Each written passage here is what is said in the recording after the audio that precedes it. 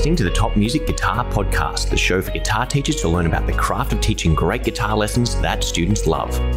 If you're looking to start or expand your studio and make guitar teaching your full-time dream job, you've come to the right place. Each week, you'll get to hear from some of the top guitar teachers from around the globe and get their best tips and experiences so you too can build your own dream studio. I'm your host, Michael, and I've founded one of the top guitar schools in Australia, written a best-selling curriculum, and I mentor guitar teachers. I'm excited to share my expertise with you and the wisdom of all the experts we interview. Make sure to subscribe so you don't miss any future episodes. Let's get into it.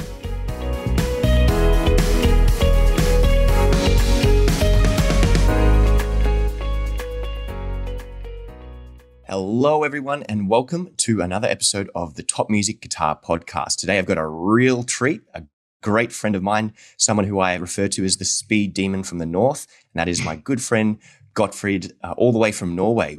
Gottfrid, welcome to the Top Music Guitar Podcast. Well, Michael, thanks for having me on here. Thank you for coming. So I've asked Gottfrid today because he is literally probably the fastest guitar player that I know. And I wanted to have a conversation with him about practice, particularly in the realms of speed and technicality, because I feel like he's one of the biggest experts on that kind of thing because he's done it. And I'm sure when he starts playing for you a bit later, you're going to be blown away by simply how fast he is. And I don't know, I haven't chatted with Gottfrid for a while. I know I'm really, really slack in this technical area of my playing, but this guy's absolutely sharp as a tack. So Gottfrid, can you give the listeners a brief overview of your story so far, your journey from a guitar player to a teacher, and then, from there onwards? Well, so I play guitar now, but I actually started off playing bass very early age. I would say around 6, 7, 8 years old. I was playing in orchestras and a jazz band through the local music school, and I didn't actually pick up the guitar until I was 16 or something.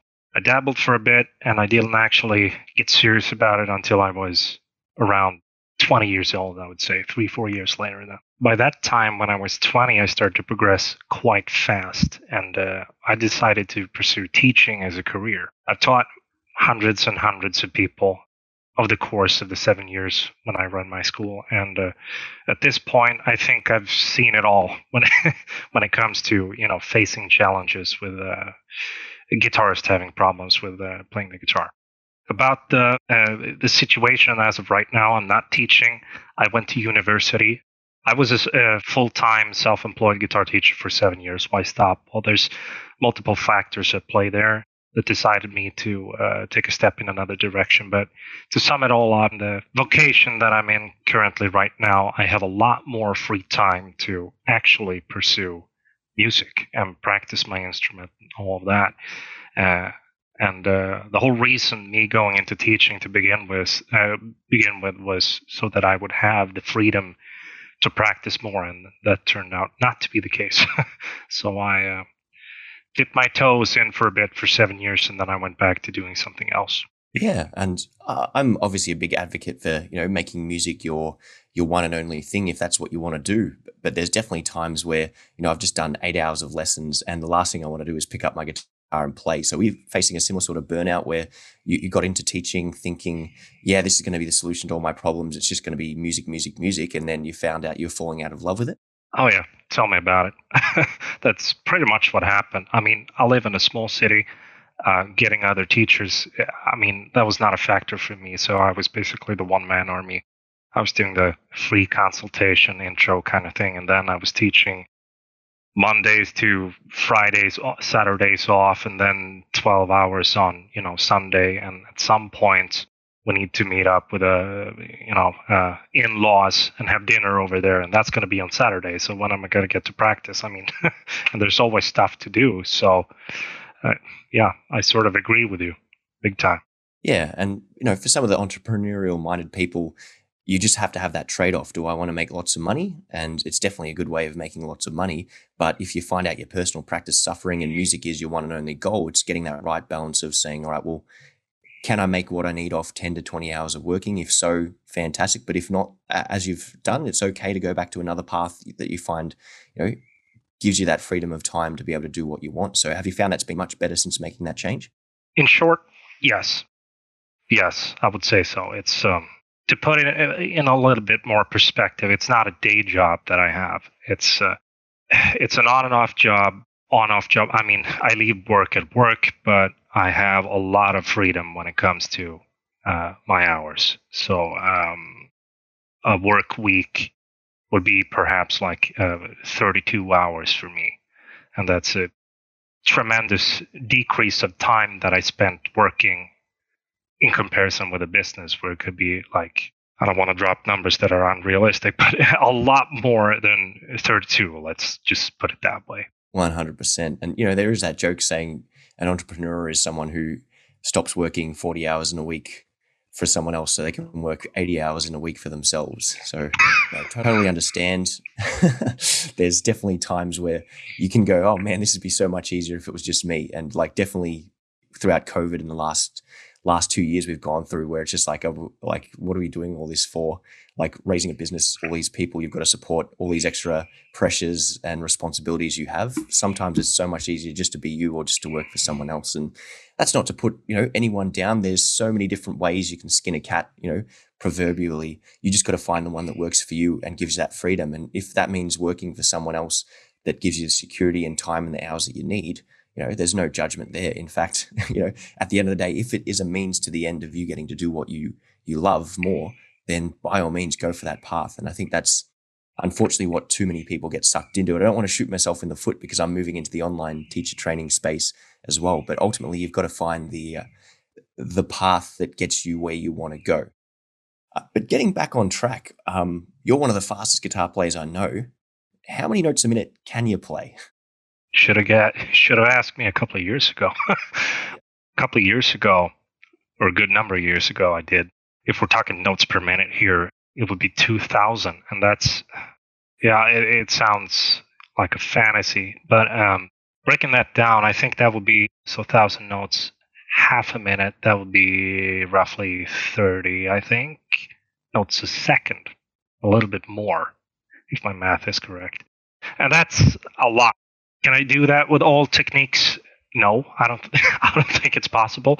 I'll try to do the best I can in that ballpark with the technique that I did it with. Allow me to change the mic real quick and let's hear me screw up. All right, here we go.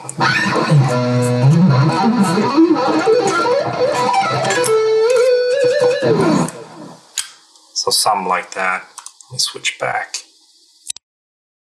So was that 2,000 notes per minute?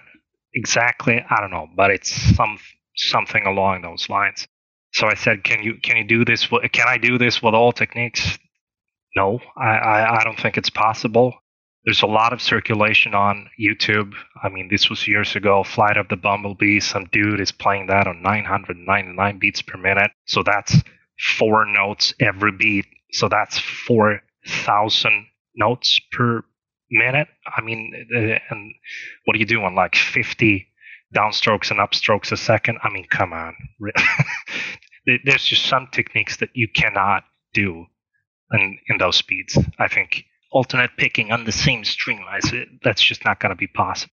Pattern I played there was like a 5 note per string kind of thing, and that's very easy to build that kind of speed. Oh, well, it's not that easy, but it's much easier to build speed with those patterns. I feel like there's a level of control that's involved that's achievable in comparison with, playing maybe a pentatonic scale, 2 note per string, up and down at the same speed. It's much more complex because you got, less fingers involved, and you have to be picking every note and all of that stuff. But yeah, 2,000 notes per minute, that would be like the absolute balls out speed limit that I have or I reached so far. Yeah, so, insane kind of stuff. And often most people give up, well before then, or you hear numbers like that and you just go, oh, that's impossible. You can't play that fast. But obviously there's a very dedicated pursuit of going into that kind of speed. So what kind of led you to pursuing speed and technique to the degree at which you did pursue it? Well, it certainly was, or is still, an obsession of mine. Play the fastest and become feared by all the other guitarists.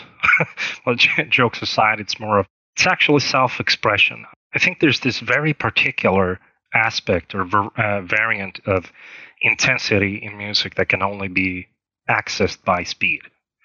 And this is something that I'm looking for in my compositions, for example. I want to harness that type of intensity and be able to use that to my advantage. Do I use that tool all the time? No. Do I overuse it? Perhaps. I don't think so. But used with good taste, it can add a sense of awe to the listener. And that's why I do it. And I like it too. I mean, it's fun. 100%. You know, some people like fast cars. Some people like going to the gym and working on their bodies and lifting heavy weights and chasing that, you know, personal perfection or what is the best version of me and how can I get to that next level? Is it any different with working on speed? I don't know. You tell me. Like you said, it's just a form of expression. And there is that feel versus technique debate. And I've heard people say, you know, you got to play with feel, and other people like you got to, you know, play with fast. I'm always of the opinion of, you know, once you can play fast and you can play with feel, then you can decide whether one is better or why not get the best of both worlds and have both in your playing. But what are your thoughts on the whole feel versus technique? Talk about an affected discussion. I think it might have started out many, many years ago as a legitimate critique to a musician overplaying, and now it gets used and thrown around by people suffering from an inferiority complex. As I said before, I use speed as a tool for expression. Maybe not in that demonstration, but I mean, come on, that was a demonstration.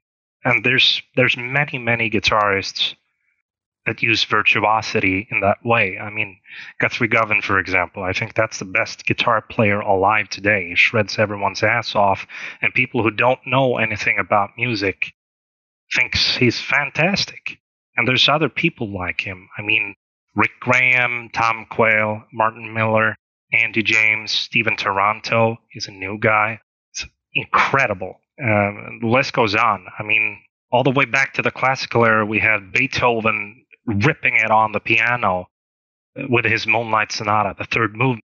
And other composers like him in that era. And then there's Paganini. Yeah. The underlying notion and presupposition, I suppose, that some people seem to have, that you either use one or the other.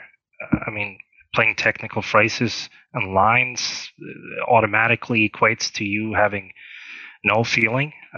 Yeah, bro, I don't think so. Yeah, and one of my favorite fast players that I, you know, first got into was Yngwie Malmsteen. And some people just go, oh, you know, he's just shreds, he just plays fast. But there's like an intense kind of, I don't want to call it anger, but there's this like desperation to his playing that I hear in the speed runs that he does. And it just, I think that's one of like the most intensely emotional fast playing examples that you can think of. So there's definitely that element of emotion that gets put into it. I could take another angle on Yngwie Malmsteen. I mean, it can be, there can be something to the criticism. We play devil's advocate here. There's a lot of polarizing debate around many guitarists. And Yngwie Malmsteen, for example, if there's a leading character that had been forced to endure critiques, Yngwie's got to be a strong contender. My take on him is that the man can clearly play. At least back in the day, he was a beast of a guitarist. I think the problem, it may be context. I mean, if we take a look at Yngwie's instrumental songs, they're more often than not platforms for him to show off on. The compositions are quite simple, especially by today's standards. And I can somewhat agree that perhaps it would be in better taste to play with more restraint in some cases, in some scenarios. But that does not mean at all that the guy has no feel, whatever the hell that means, because it clearly does. I agree with you. And one more thing, of all the hundreds and hundreds of students that I've had, the ones that, you know, in some form brought this debate to class, none of them could really play anything technical. Well, that just comes back to once you can do it, then you you earn your right to critique or be critical or voice your opinion. There's far too much good music out there for you to get worried about the kind of music that other people like or enjoy or worrying about who is the best. And at the end of the day, I think too many people get drawn into debates about who's the best guitar player. I wonder if that's a guitar player thing, because we tend to I was having this conversation with Tim Topham, the owner of Top Music, And we're talking about how guitar players are a completely different breed to any other kind of instrumentalist, simply because we so fiercely debate about who is the best or things like that. I've never heard piano players like arguing over who is the best piano player in the world. And no other instrumentalist tends to have like more than 10 guitars and still be dreaming about the next one they're going to buy. Oh, yeah. Now, speaking of guitars, you've got that Loretta guitar. Is that the one you've got there? This is the prototype. It's a very simple guitar. It's a 5-way, well, when it works, 5-way toggle switch. One volume knob. There's I totally forgot. It's fan fret kind of thing going on here. Don't ask me about the scale length. I actually can't remember off the top of my head. Fishman, Fluence pickups, ebony fretboard. Yeah, it's very simple, pleasing aesthetic to this guitar. It's I think it's very heavily based on a Strandberg, the body of a Strandberg, only that they have this top thing going on here. That's not a part of the Strandberg model. But the horn here and the shape here and the body, it's it's definitely got a resemblance of a Strandberg body. I saw listening, but not watching. It's kind of like a Strandberg on the bottom and a whale on the top. That's how I think about it. Back to you. With a far cooler pointy headstock. And I bought this guitar because I saw, what's his name? I mentioned him before, Stephen Toronto, this insane fusion shredder guy play on it. And I thought I would get his skills by buying it, but I'm afraid that's just not the case. I should have learned by now. I was going to say, yeah, you must have bought the wrong one. Better go buy another. So what do you, in terms of the whole field debate, we can move on from that and just talk about general practicing. So for the people who are stuck in the less is more approach, slow down, son, you've got to play it with feel. What can these kind of people do to start practicing speed and technique? Practicing speed and practicing technique. Well, we're talking that specifically, or like general approach to practicing here? Or let's go general first, then we can dive into specific a bit. A lot of people do stuff wrong when it comes to, I have a lot to say about this, but people practice the wrong things, the wrong way, out of order. I'll try to keep this structured, but I'll start off by saying that, in my opinion, it's certainly a very complex matter. I actually think guitar in and of itself is a very complicated subject, or it certainly can be, especially in the beginning of your journey, trying to figure out what the hell you're doing. And what makes it so complex, it's difficult to determine not only the good stuff from the bad stuff. And what I mean by that is simply the source of information. If your source of information is coming from TikTok, you have a lot of garbage that you have to sift through, versus working with someone like you, for example, who's got a long experience of doing this stuff and knows probably exactly what to do because you've seen it all before. And there's also another angle to this. There's a lot of good stuff out there on the web, and you don't need to do all of it. Why? Because if you want to become Yngwie Malmsteen number 39,504, you don't need to be able to do finger picking in the style of Country Roads. Maybe a bit of a dumb example, but because it's so obvious. But what about alternate picking versus economy picking?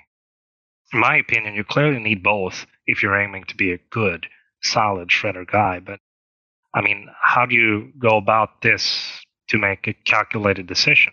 And I think it comes down to the future you, the vision of who you want to be as a guitarist, the sounds you want to be able to produce. Once you got that down, you got something of a pathway lying in front of you. And that pathway should take you in contact with all the techniques, theories, and concepts that you need to become the guitarist that you seek to be. And, these techniques, theories, and concepts, and whatever you want to call them, they're really components that are required in the recipe of this future you. And this just further adds to the complexity of this subject. I mean, how do you really know what components are really required to construct the future you? Or what about this? What if you do all of these things, you work your ass off, you come to realize that you're not actually moving towards your goal. Perhaps a component here is that you're not even aware of is missing. Now that's scary. That happened to me, not with technique, but something else, guitar related. And this is why there are professionals such as yourself helping people out. I think YouTube and internet at the same time is best and worst source of information. Unless you're a fairly advanced guitarist, you're gonna have a hard time navigating through the worldwide domain of all this stuff. So, I mean, summing up that in a nutshell, I think starting out, stuck with a guitar, get professional help. I mean, a teacher or a very well-made course, or if you're an advanced guitarist but you're still stuck, get a consultation from a real pro. I mean, we're talking top level, world class, figure out these issues. That's like general practice approach. That's my philosophy on it. Yeah, fantastic. And there is no substitute for, professional help, someone who can identify where you are, identify where you want to go, and help, bridge the gap between where you are and where you need to go. And who can lay out a path, identify all the problems, and what you said, just cut out all the nonsense, cut out all the stuff that's not related to what you're doing. And again, I totally agree on the YouTube thing. There's some absolutely fantastic stuff on YouTube, but unfortunately, there's 10 times the amount of terrible content, and that's only been exacerbated by the current lockdown and pandemic, because basically everyone at home with a camera is like, I'm a YouTube teacher now. So there's just so much stuff out there. And again, some of these people have really good intentions, but they just don't have the experience there and don't even know themselves. And I know you're sort of touching on and alluding to the fact that, hey, what is the future me? What is the ideal guitar player that I want to become? And how do I build my way into that? Whereas so many people are just stuck in the realm of, this is how I learned from my teacher, who learned from their teacher, who learned from their teacher, go back to, the history of guitar, and they're still teaching everyone this same old tried and true method. You wouldn't get health advice from a doctor in the 60s because they'd say, oh yeah, take some cocaine and smoke this cigarette and you'll be whereas like now, they look back at that and go, oh, what were we thinking, kind of thing. So the same thing with guitar teaching. There's just an evolution of lessons and so much more that goes into it. So maybe before we go into the specifics of speed, you alluded to this kind of like visioneers. And this is something I've seen you talk about in the past on stage, about mindset and creating that ideal musician that you want to become and then going and building it. So can you tell us a little bit more about that? In my experience, a lot of people that come through the door, of course, have problems with music-related problems, but they're sort of interconnected psychologically. And what I mean by that is like people seem to have this plethora of limiting beliefs and thoughts about themselves that in some way or form just acts as self-sabotage. And I did do a talk about this some years ago.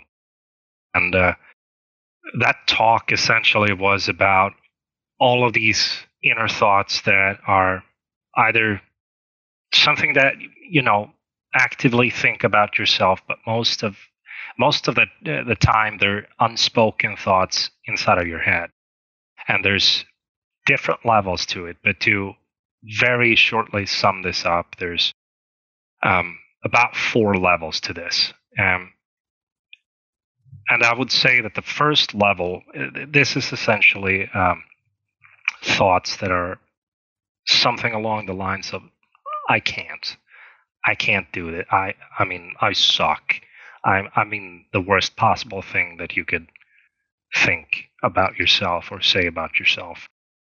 And to preface this, I should have said this before, but if we're talking Yngwie Malmsteen, since you brought him up before, do you really think that Yngwie Malmsteen is a guy that thinks to himself like, oh, well, I suck, or I can't?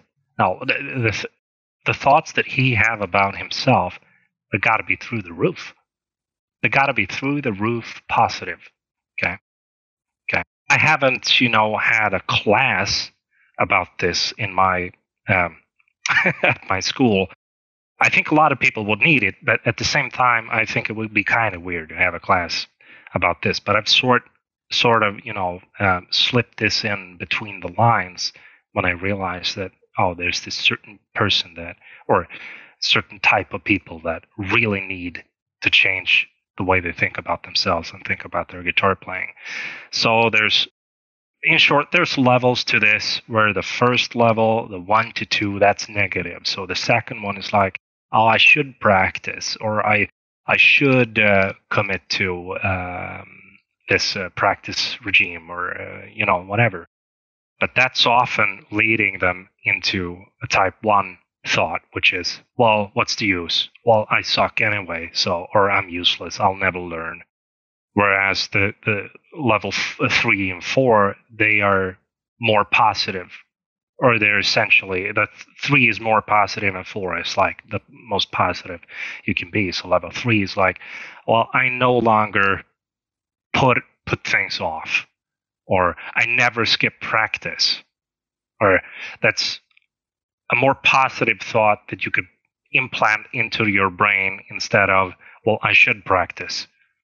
Just decide it, well, I'm never going to skip practice.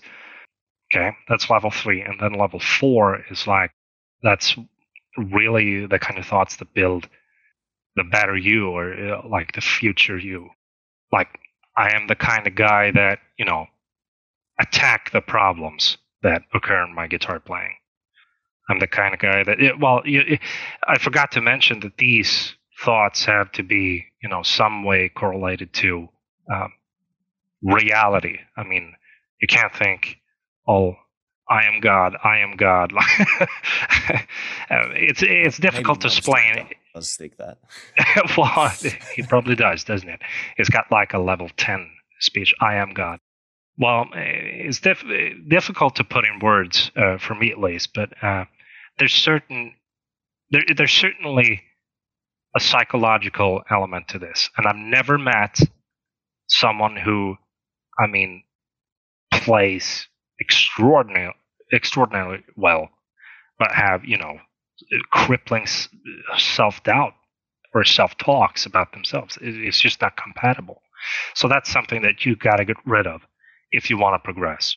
100%. And something I've noticed with all the people that have ever gone to a super high level with me, they wanted it before they came to me. Yeah. They said, I want to become this sort of technical fast player, and you're the guy who I think can help me, or I've heard can help me. And then we go and do it. Whereas most people who quit are like, oh, I like guitar.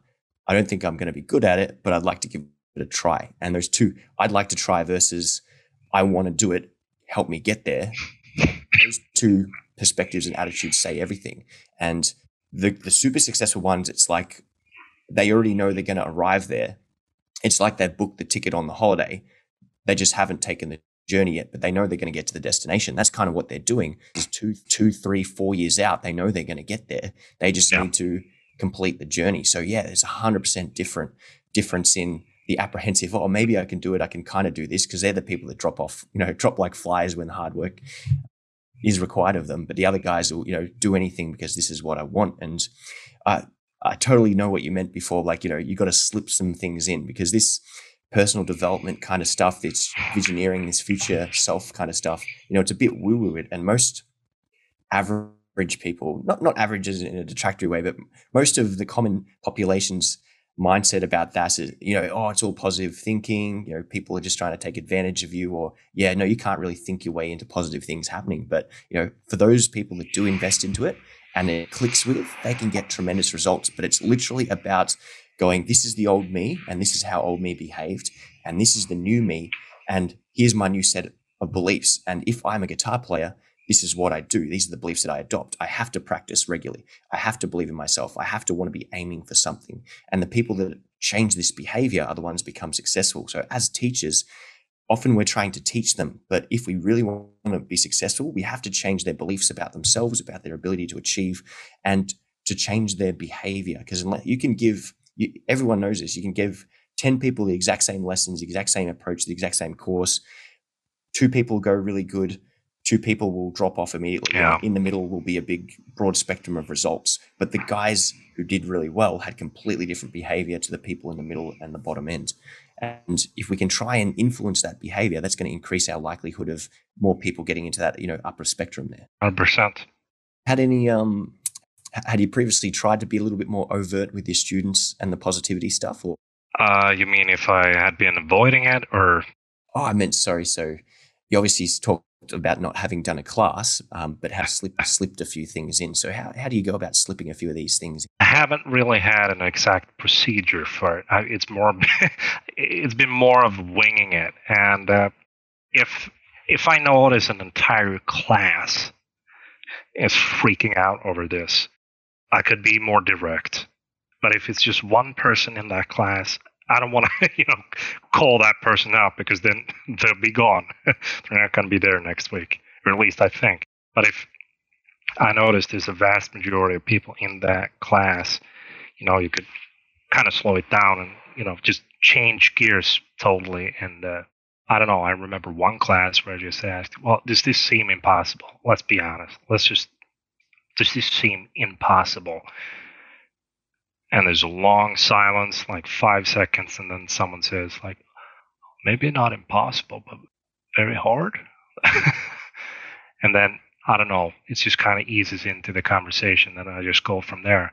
I haven't had this conversation as a class many times, maybe, 4 or 5 times throughout my career, but individually, it's an easier discussion, I feel like, to approach an individual about it instead of an entire class.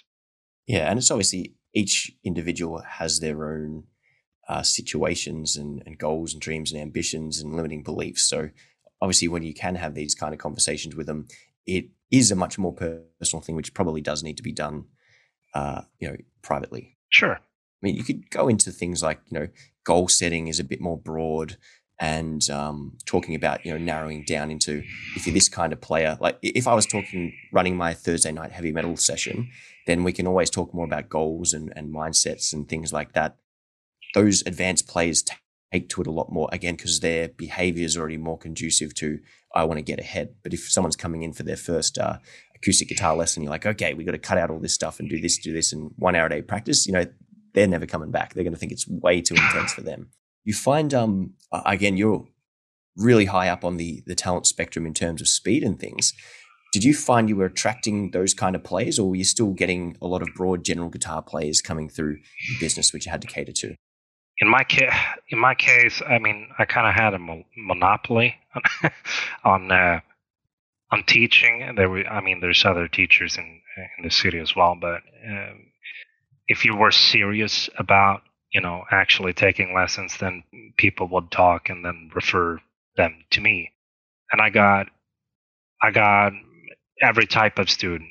But in this city, there's actually some really good guitar players, and I've had a lot of them come to me specifically because they have as I was talking about before, it's like a case of an advanced player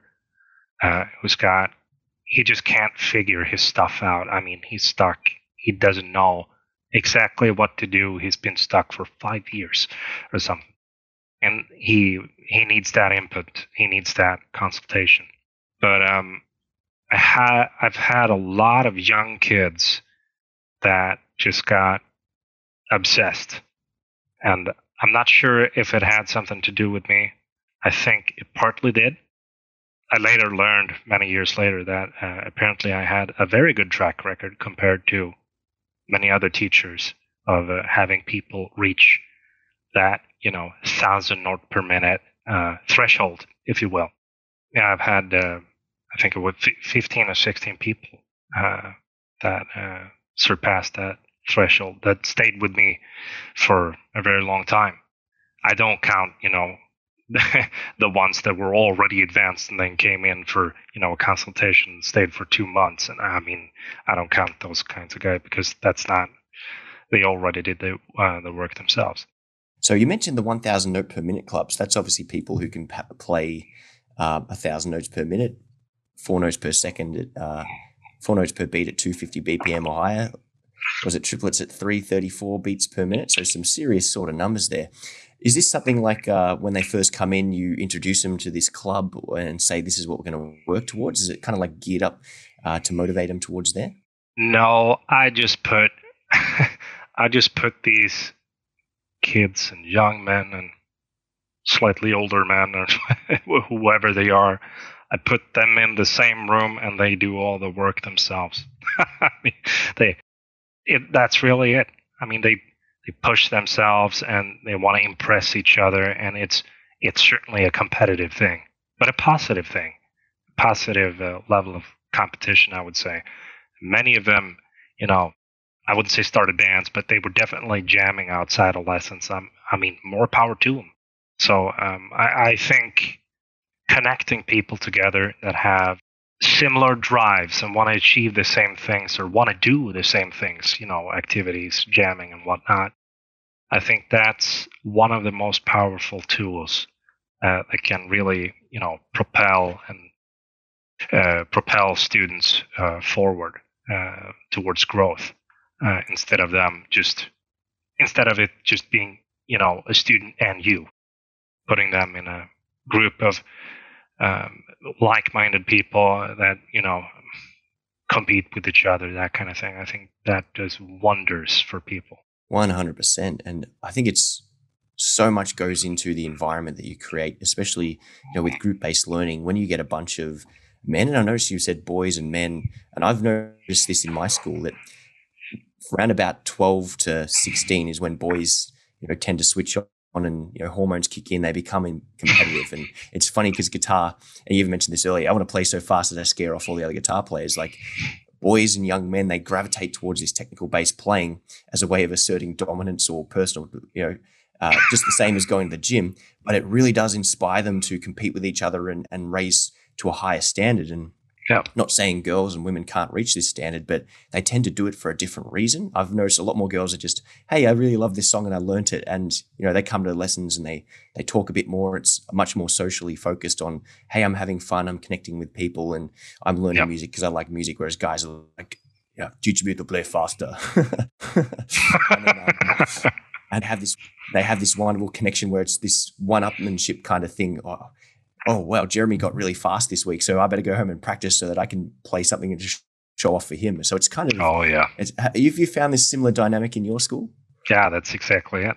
It's exactly what you're describing. And it's the same kind of, like, I did some boxing lessons when I was younger, and it was the exact same vibe at the boxing club. And I've done football and a few other sports. It's the exact same vibe as, being in the gym. I've just been able to recreate that with some of my, shred kind of students and give them the same atmosphere that they're looking for in sport, or they're looking for at gym, or they're doing with their high school buddies. But I noticed you mentioned before, you sort of give them the stuff and then they put in all the work. So what kind of things are you doing to set them up, both in terms of materials, in terms of routines, in terms of the stuff they need to learn? What are you doing to help them build up this technique and speed kind of based?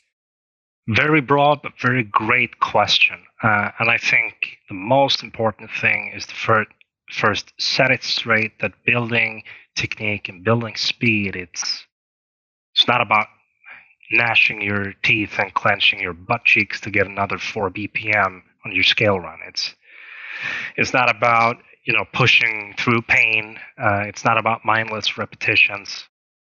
It somehow allows you to, one day in the future, be able to play at the speed that you want. Make sure everybody understands that it's about maximizing efficient time spent on eliminating relevant weaknesses. Staying focused on the process of continually refining things over the long term. Having the basic fundamentals of your technique not, come crashing down when you step on the gas pedal. I segue here to how I used to work with students that I had in my school. And when you increase your speed, or working to increase your speed, you got to figure out why you can't yet play at the speed that you want to be playing at. So that's step number one. That can be a painful step because some cases it's just not the one thing that's keeping you back. It could be 4 or 5 aspects of that technique that fall apart when you step on that gas pedal. So that's step number 1. Once you've identified at least one part of the core issue here, I mean, the weakest link in this chain, you got to start working on it. It's a bit difficult to put in general terms here because depending on the problem, you could attack it in different ways, I suppose. But let's say a flawed general version of this would be to alternate playing it fast and practicing it slow. Refer to this as, testing and practicing. When you do this, you have to be extremely aware of this problem that you discovered, both high and low speeds. At high speed, this problem is obviously going to be highly present, but it has this tendency to slip in unnoticed at lower speeds if you don't engage your brain. So this is kind of mind over matter stuff. You need to, by willpower, make your hands do the things that you want them to do, feel the way you want them to feel, and you do this for a couple of repetitions and then go fast to see if the problem moved to another note or something along those lines. And looking at the topic of building speed, I like to see it as really 2 different aspects. It's the technique itself, which refers to the fundamentals and them being executed correctly. And then there's speed itself. But talking about fundamentals here, this is fretting the notes with the fingertip correctly, pressing it down, pressing down precisely behind the fret. You fret with the least possible amount of tension instantly. You relax fingers off of the fretboard, that kind of stuff. So that's like the fundamentals that, obviously need to be practiced and mastered. And then the other part I consider to be just in and of itself. Some people might think this is ludicrous, but I think I can tell you from experience that yes, speed is a byproduct of accuracy on the fundamentals, and it's a prerequisite for having the potential to build real speed.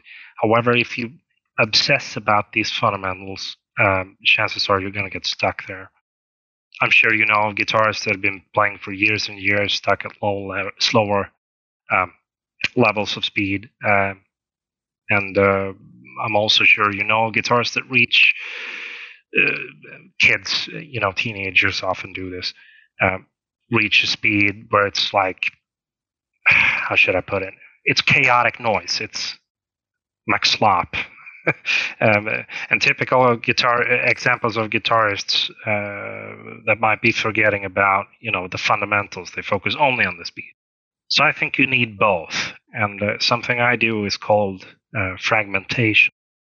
And what that essentially is that whatever the issue you have with, like a sweep picking pattern or a scale sequence or whatever, you essentially divide it up into sequence of notes. So you would actually, this was probably better for a demonstration here. You got something to add? Oh no, awesome. We'll listen and learn. Don't melt my face off. Oh, this is just going to be slow. Let me just switch to microphone. So let's say we got a very simple pattern. We got no amp to begin with. Here we go. So we got just a short scale sequence of 6 notes. Let's say that's the exercise or the thing that you want to increase your speed with. Instead of just playing the sequence over and over again at a fast tempo or a slower tempo, this approach is essentially just playing. So there's 6 notes: 1, 2, 3, 4, 5, 6. You cut it up into smaller segments, fragment, if you will. Let's say we're playing just the first 3 notes as fast as you can.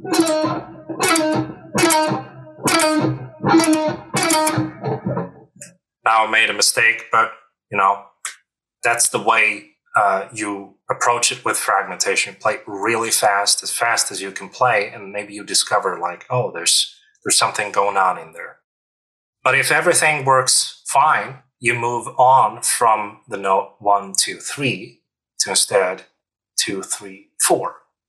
So that would be, instead of, it would be that.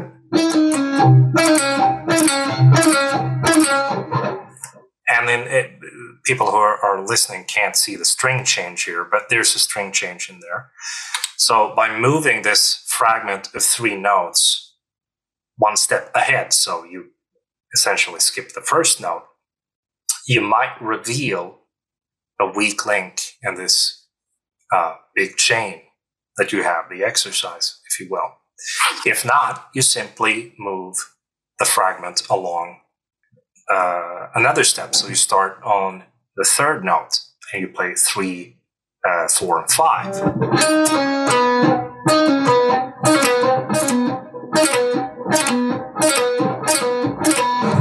And you play that as fast as possible. That might reveal a different problem.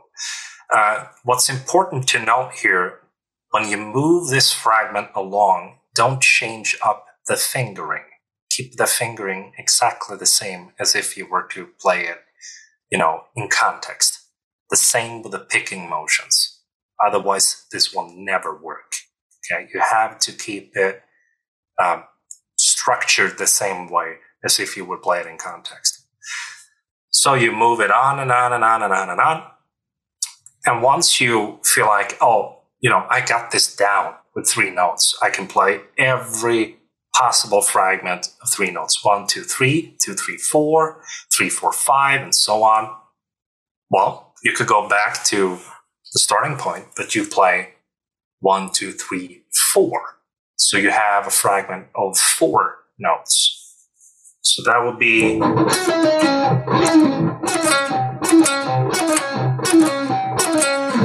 And then you move that along.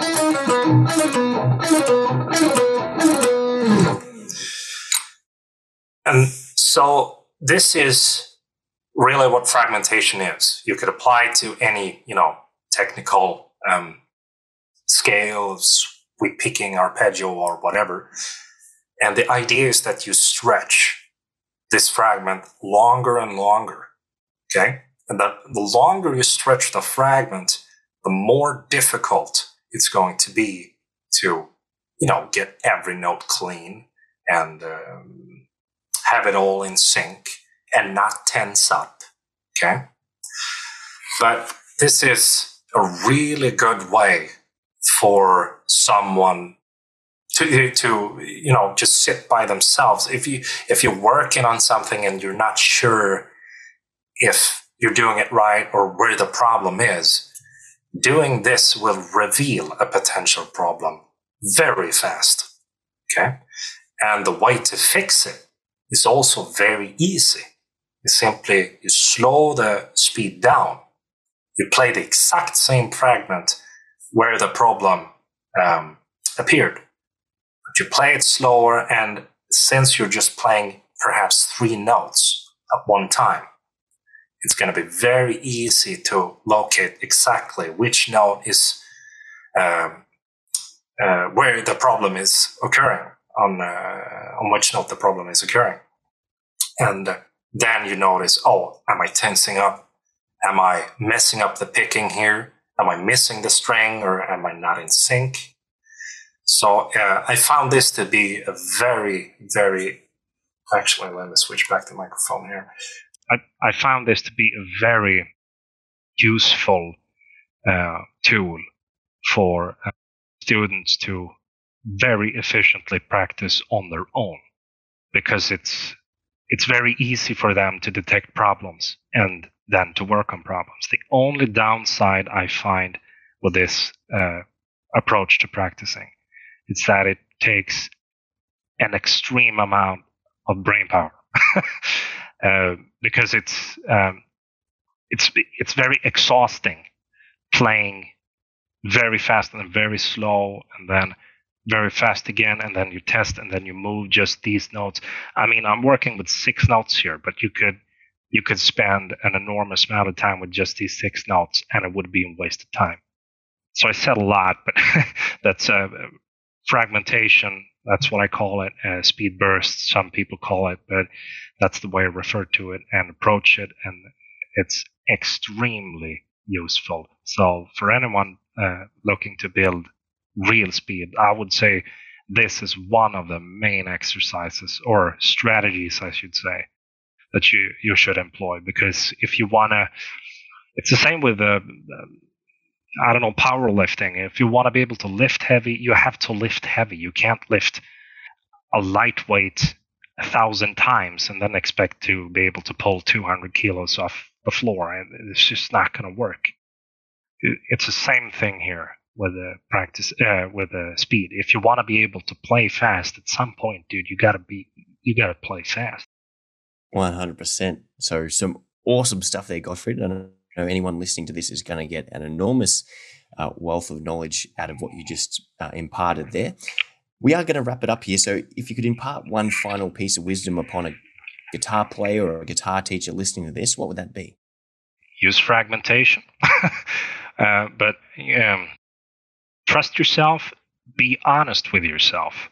First and foremost, I would say be honest with yourself. So if you know or if you suspect there's a problem in there, especially if you know there's a problem in there, don't hide it from yourself. If you're recording and you notice like, oh, that take was not clean, don't shy away from it. You know what you're going to be working on. Don't shy away from it. If you really want to be able to shred and you want to, truly impress people with your guitar playing, if that's what you want to do, and there's no room for you to lie to yourself and be dishonest with yourself about the limits of your own ability. So be honest with yourself. Absolute fantastic words of wisdom there, Gottfrid. Lastly, where can our listeners, follow you or find out more about what you're doing, or if a new future project comes along, keep up to date with that? The absolute best place to follow me on would be Instagram. And my name on Instagram is Hexolidian. So that's not an actual scale. It's my name on Instagram. That's HOX. That's HEXO. And then Lydian, as in the scale. So that's at Hexolidian, guys. Gottfrid, thank you so much for coming on, for sharing the wonderful wealth of knowledge that you have. I feel like we only scratched the surface, so definitely want to have future conversations with you. But thank you so much for your time. I do appreciate it. It's great to see you. And for all the listeners, thanks again for tuning in. We'll look forward to seeing you in the next episode of the Top Music Guitar Podcast. Thanks very much, Gottfrid. Thank you.